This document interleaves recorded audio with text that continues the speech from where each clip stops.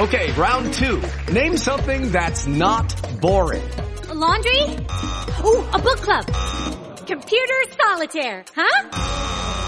Ah, sorry, we were looking for Chumba Casino. That's right, ChumbaCasino.com has over 100 casino-style games. Join today and play for free for your chance to redeem some serious prizes. ChumbaCasino.com. No purchase necessary. Void where prohibited by law. 18 plus. Terms and conditions apply. See website for details.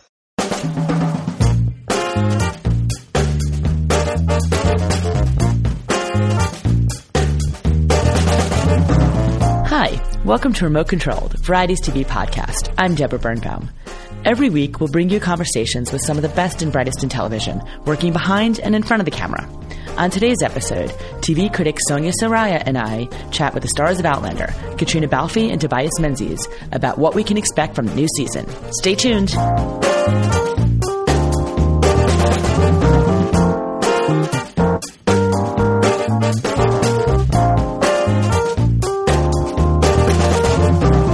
Hi, I'm Deborah Birnbaum from Variety. And I'm Sonia Saraiya. And it's my pleasure to welcome Katrina and Tobias from Outlander. Hi. Thank you guys so much for joining us.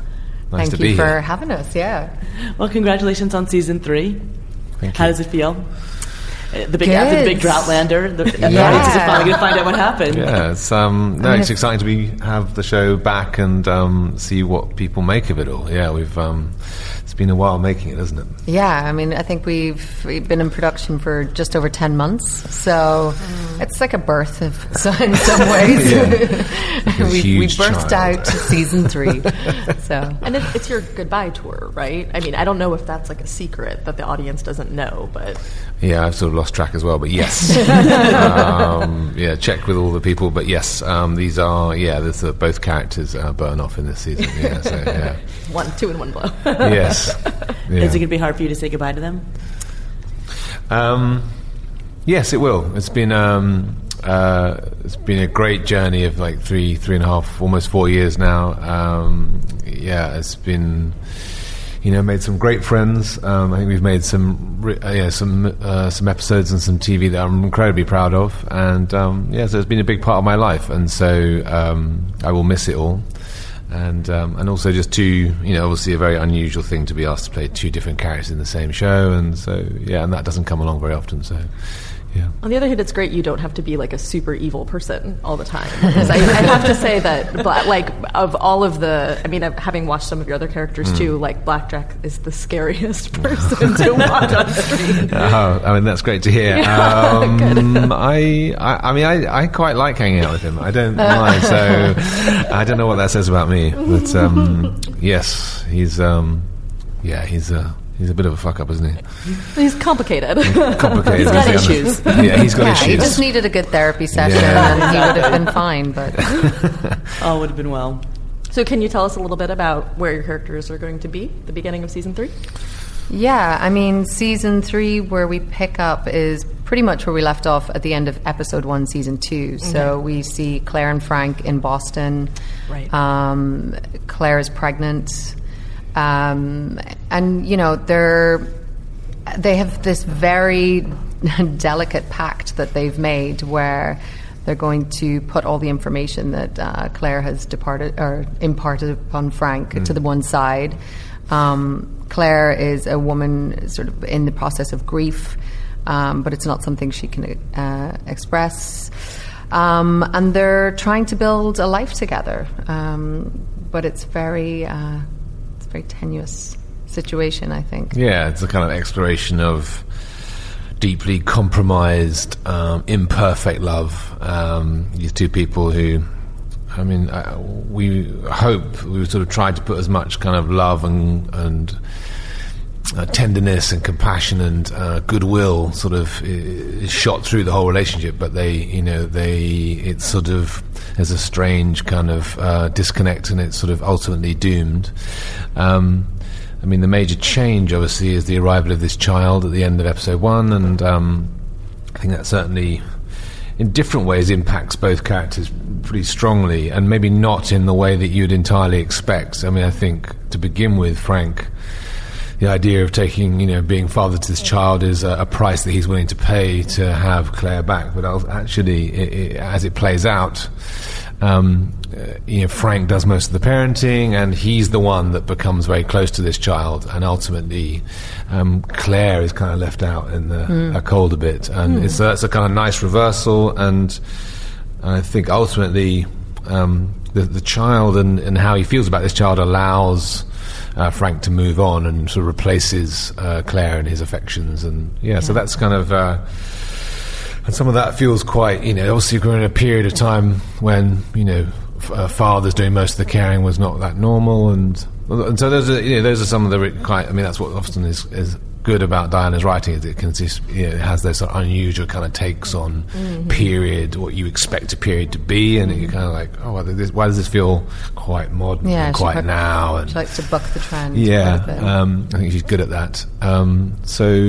It was a lot to pack in 3 episodes. We had to sort of arc this sort of 20-year marriage as it sort of goes through various sort of iterations of sort of starting off with maybe the hope of this child, and then going into, but that still doesn't quite fix it, and so then they go into a pretty rough patch where they're kind of tearing at each other in a slightly kind of Who's Afraid of Virginia Woolf kind of way, and then it settles into something more resigned and sadder, actually, kind of like sad. I think ultimately it's just weighed with a lot of disappointment and sort of resignation. Ultimately is sort of where they end up, and what's almost kind of worse.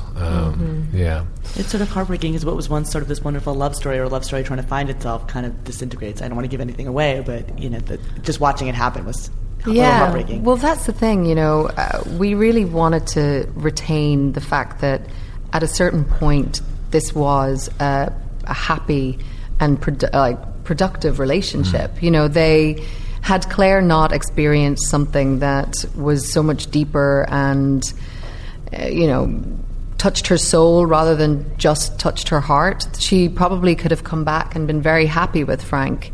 And I think for Frank, having learned of the betrayal, it's hard to move past that. But at the same point, they're two people who have a lot of respect for each other. There's still a lot of love there. It just may not be in the passionate sense that it once was, but definitely in a platonic sense, it's there. It's amazing. Sorry, just going to say how much Frank embraces fatherhood, in that he's staring at a daughter who's got red hair, which is kind of a constant reminder. Right, she's like the spitting image. I remember this in the books too, that it's like frequently said how much she just resembles Jamie, and that's a living reminder for Claire. It's interesting because that definitely does change the dynamic. For Claire, it's almost it's a taboo for her to remember Jamie. She's not allowed to sort of speak his name. She's not allowed to talk about him or bring that memory forward in any way with the people around her. But yet Brianna is there constantly, day to day, and I think that and the secrets, obviously, that she's carrying is what really drives a wedge between her relationship with Brianna and makes it very difficult for her to have a sort of honest bond with her daughter. But interestingly, for Frank, it's almost easier that he doesn't. Again, I think that's a nice little wrong-footing thing, is that you'd expect the father to be more troubled by the fact that the child doesn't look like anything like him, but actually that ends up being more troubling for Claire to look at this sort of tiny Jamie in their lives. Scary thought. Tiny female Jamie. We'll leave you with that image. So actually Frank gets along with it a lot. He's able to kind of get around that slightly more easily than ultimately Claire is. I want to get back to the point you were bringing to about the way Diana's writing challenges the periods. Claire is pretty much a feminist icon. She kind of goes out there and she's establishing a career and pursuing what she wants. What did that mean for you to be able to play a character like that? Well, what's great about it is I think a lot of the time it's easy to see Claire as this strong, powerful woman when you put her in the context of a modern woman in the past and in a patriarchal society like that.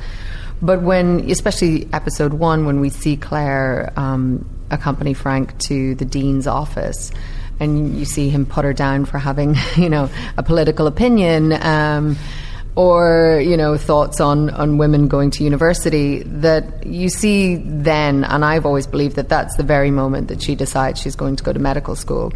And so what I loved about Claire is that she's not, you know, breaking glass ceilings in the past, but in our future in the show as well. And so it's much more definitive, it's much more a definition of her as a strong character no matter where she is, rather than just someone who's modern and has come back into the past with Well, sort of forward-thinking ideas. Yeah.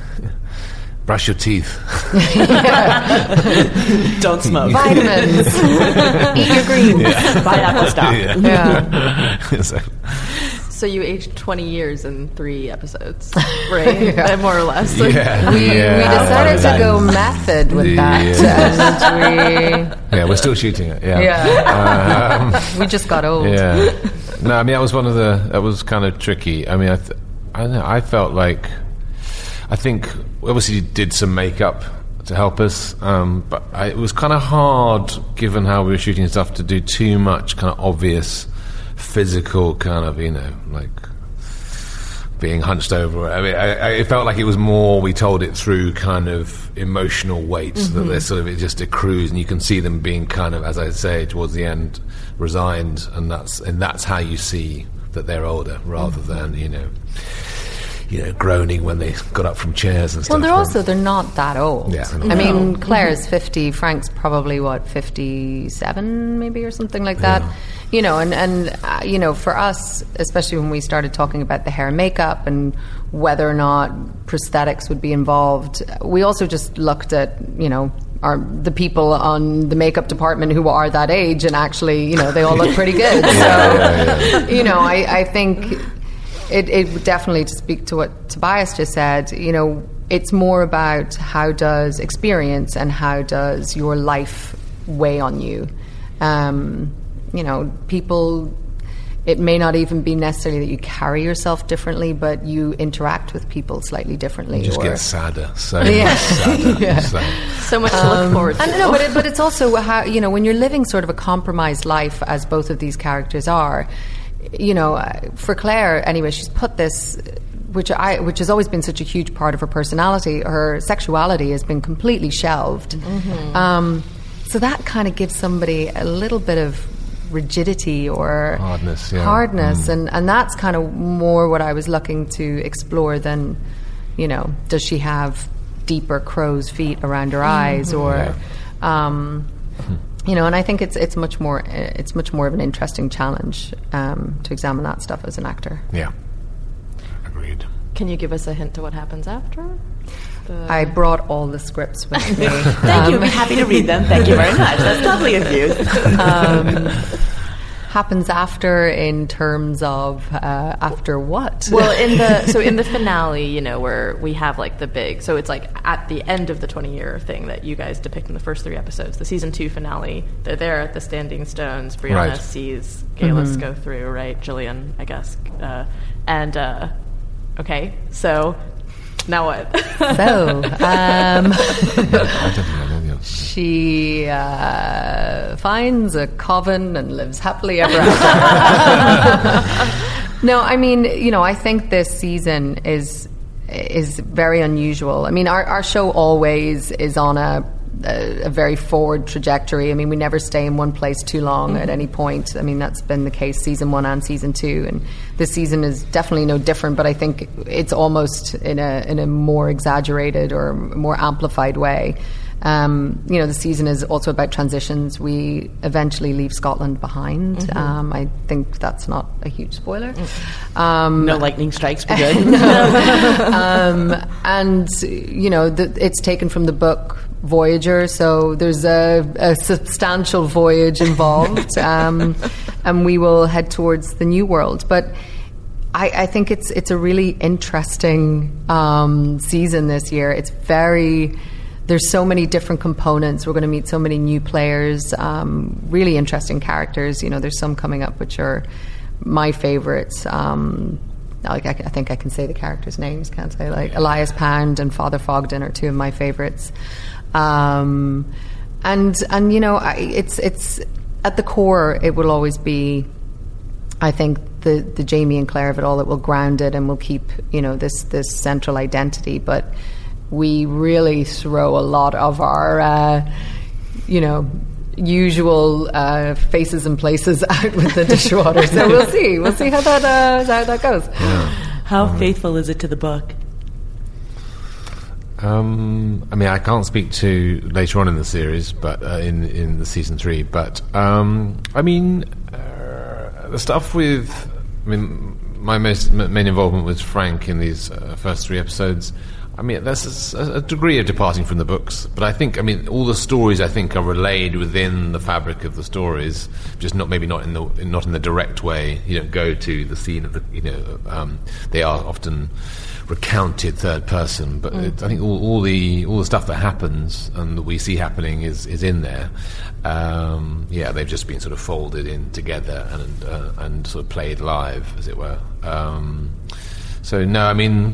I think the showrunners they're very dedicated and committed to realising the books in all their kind of facets, and so I think the fans can trust that they're in pretty good hands. They keep a pretty strong eye on that, don't they? I think that Outlander fans are like rival Game of Thrones fans in terms of in the book this I hope there's huge crossover. I'm sure Diana likes to slag off George quite a bit because I think those two are quite good friends. They apparently have, which I think I would love to be a fly on the wall to see, but they apparently have breakfast at least once a month. Amazing. That would be fantastic. We will be coming. I feel a new podcast coming on. I know. But George and Diana. Be good. No, I think as we towards the end of the season, we definitely always have the same destinations in place. That the book does. I think sometimes, this book probably more than any is much more fantastical in some ways. So some of that stuff is a little harder to realize in the television medium. But I think it's a fairly faithful adaptation this season. What does it mean to you to have a show that has such a passionate fan base? I tweeted one photo the other day, and it was just I was a little overwhelmed. So I can't imagine what it's like for you to be on the other side of that. It's a little overwhelming, but in the most positive way, I suppose.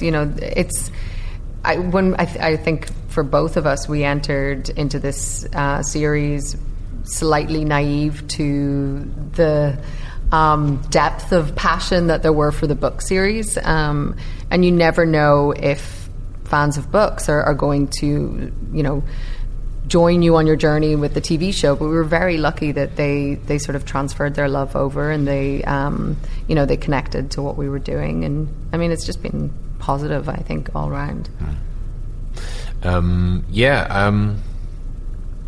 It's not an aspect of it that I find that comfortable. It's a complicated relationship. Obviously, it's they are. Bias doesn't do well with adoration. I really don't. When people try and compliment him or give him too much attention, he gets very shy. I start to blink a lot and so.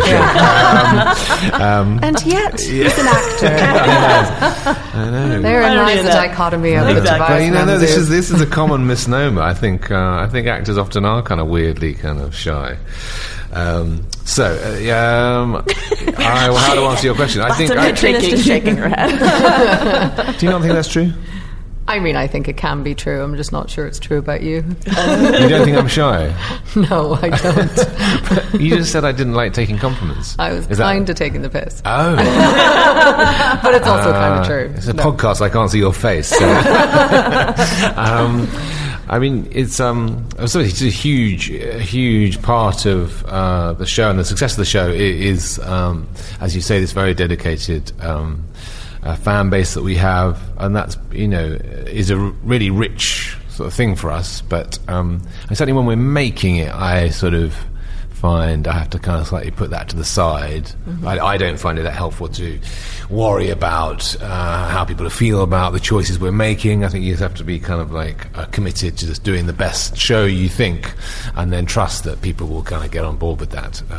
Right, with the enthusiasm comes pressure, of course. Yeah, and I just the sort of the conversation, the artistic conversation that you're having. There's a lot of voices anyway with the different actors and the writers, and that's plenty to be going on with to try and get those all kind of realised without adding kind of 27 million people. But I mean, that's the thing. You can never play anything for the result. No, for exactly. the reaction. That's a better way of putting it. Where it's really nice to know that we've connected with an audience. You can't make your decisions based on what they're going to think. Mm-hmm. Yeah, because that's a good way of putting it. It's about the process, and if you get the process right, then hopefully that will result in good material. You can't go, we need to end up here.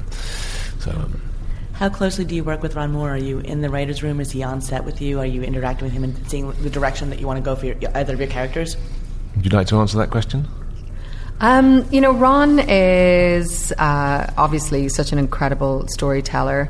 This season, actually, we have Matt B. Roberts and Tony Graffia are pretty much our on-set creative showrunner and our writer's room showrunner.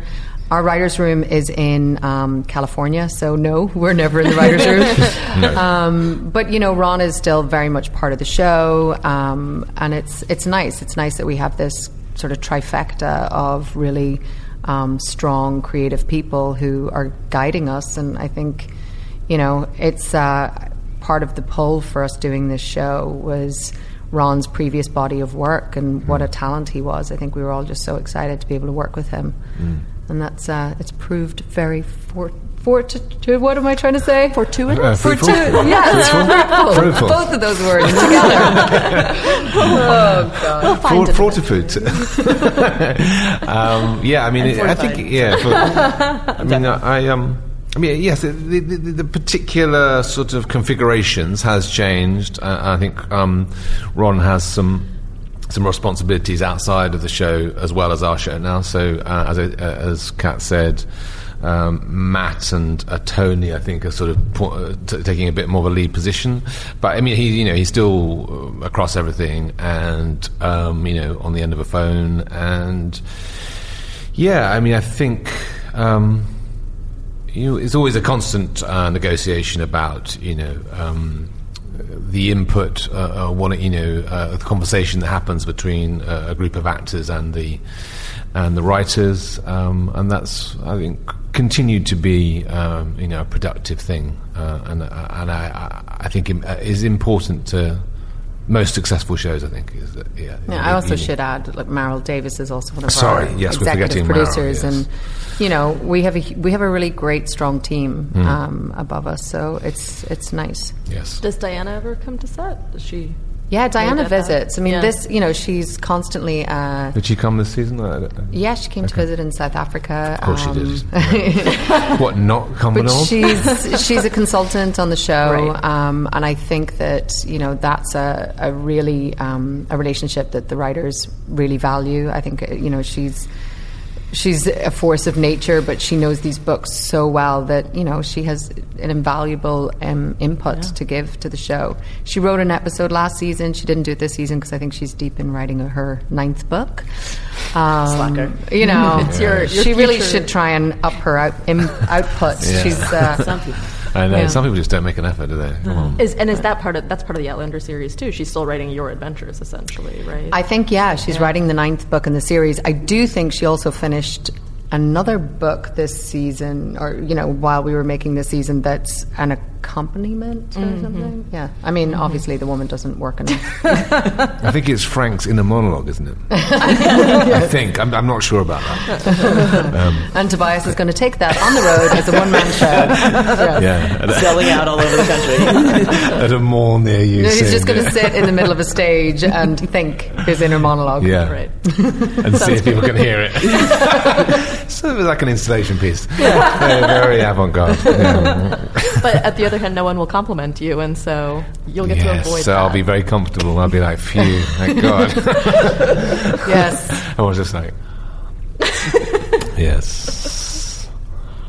Was there a scene this season that was particularly hard or challenging for you to get through?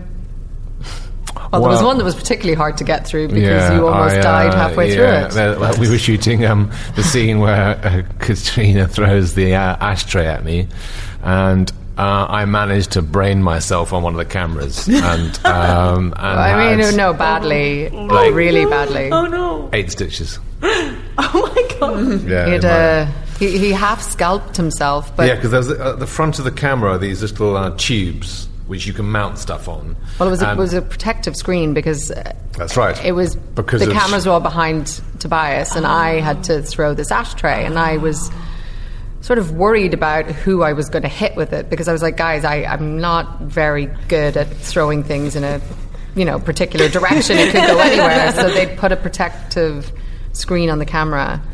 And then we were doing a take where I was just sort of dirty, so that my sort of shoulder was in the shot, looking at Kat. And I was meant to sort of turn as the duck as the ashtray came across, and so the camera it was closer than I realised, and I sort of turned and sort of on this bit of tubing, like scalped him, scooped out a bunch of a sort of strip of my scalp. It was fun. But then everyone also came up to me and was like, "Don't worry, it's okay. He's going to be fine." Because they all thought that I'd actually just hit him with the ashtray. And I was like, it wasn't me. It's not like... I know I like to get the blame for everything. Men's is just like headbutting cameras. But no, that was... So anyway, we had to come back, 6 weeks later or however it was to finish film off. Yeah. The rest of my... on my direction, right? Was it... Have we done me? We'd done all of you. Right, and had to finish up on you, right, yeah. So, yeah. Sorry about that. That's all right. Yeah, so that took a while. 5 weeks. That was an 8-week scene. Wow. Yeah. Did they have to cover so you had to take 6 weeks off of filming? No, I think I was back shooting quicker than that. Because it was in the headline, they stitched up this very brilliant plastic surgeon in Glasgow, who really sorted me out, and so he sort of sorted it out, and it healed up pretty quick, and then they were able to sort of sweep the hair across. Right. Just to do the. It was because it was in the hairline. Actually, we were able to shoot. I think we all kind of just maybe propped him up with some painkillers, and they were like, "Is he good to go?" Yeah, fine. Blood. Just work it into the script. It'll be fine. So that was. So what's happening in the scene with the ashtray? Are you throwing it at him? It is rather a heated and fiery fight that Claire and Frank get into. That's the scene in that one. Yeah. When I touch her belly at the breakfast table, and then she sort of reacts, and then the scene goes off, and she walks away into the living room, and I say I'm not the one who's been fucking other people, I think is the line that triggers the ashtray throwing. Well, I think it's the first time, because in that scene we were playing with the idea that this pregnancy has, they've been able to tiptoe around the elephant in the room because of the pregnancy, and they've probably been able to avoid, intimacy and sex because, she's pregnant and all of these things. And it's the first time that Frank forces Claire to address what has happened, or to address the fact that they're not really engaging with each other in any meaningful way. And it's painful. It's painful for both of them. So they... and then it was painful headbutting the camera. And it was painful for Tobias. That's method acting. Method acting indeed. Yeah. Well, it was a pleasure speaking with you guys. Best of luck on the season. And thank you so much. Thanks so much for having us. Thanks. Thanks a lot.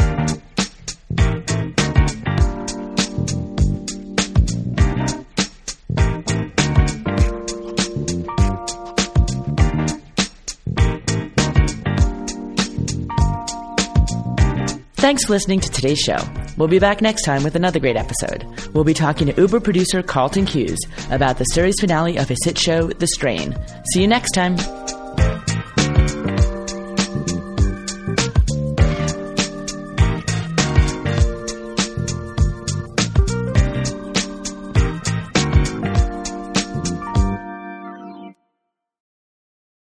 Hello, it is Ryan, and I was on a flight the other day playing one of my favorite social spin slot games on ChumbaCasino.com. I looked over the person sitting next to me, and you know what they were doing? They were also playing Chumba Casino. Coincidence? I think not. Everybody's loving having fun with it. Chumba Casino is home to hundreds of casino-style games that you can play for free anytime, anywhere, even at 30,000 feet. So sign up now at ChumbaCasino.com to claim your free welcome bonus. That's ChumbaCasino.com and live the Chumba life. No purchase necessary. VGW. Void where prohibited by law. See terms and conditions. 18+.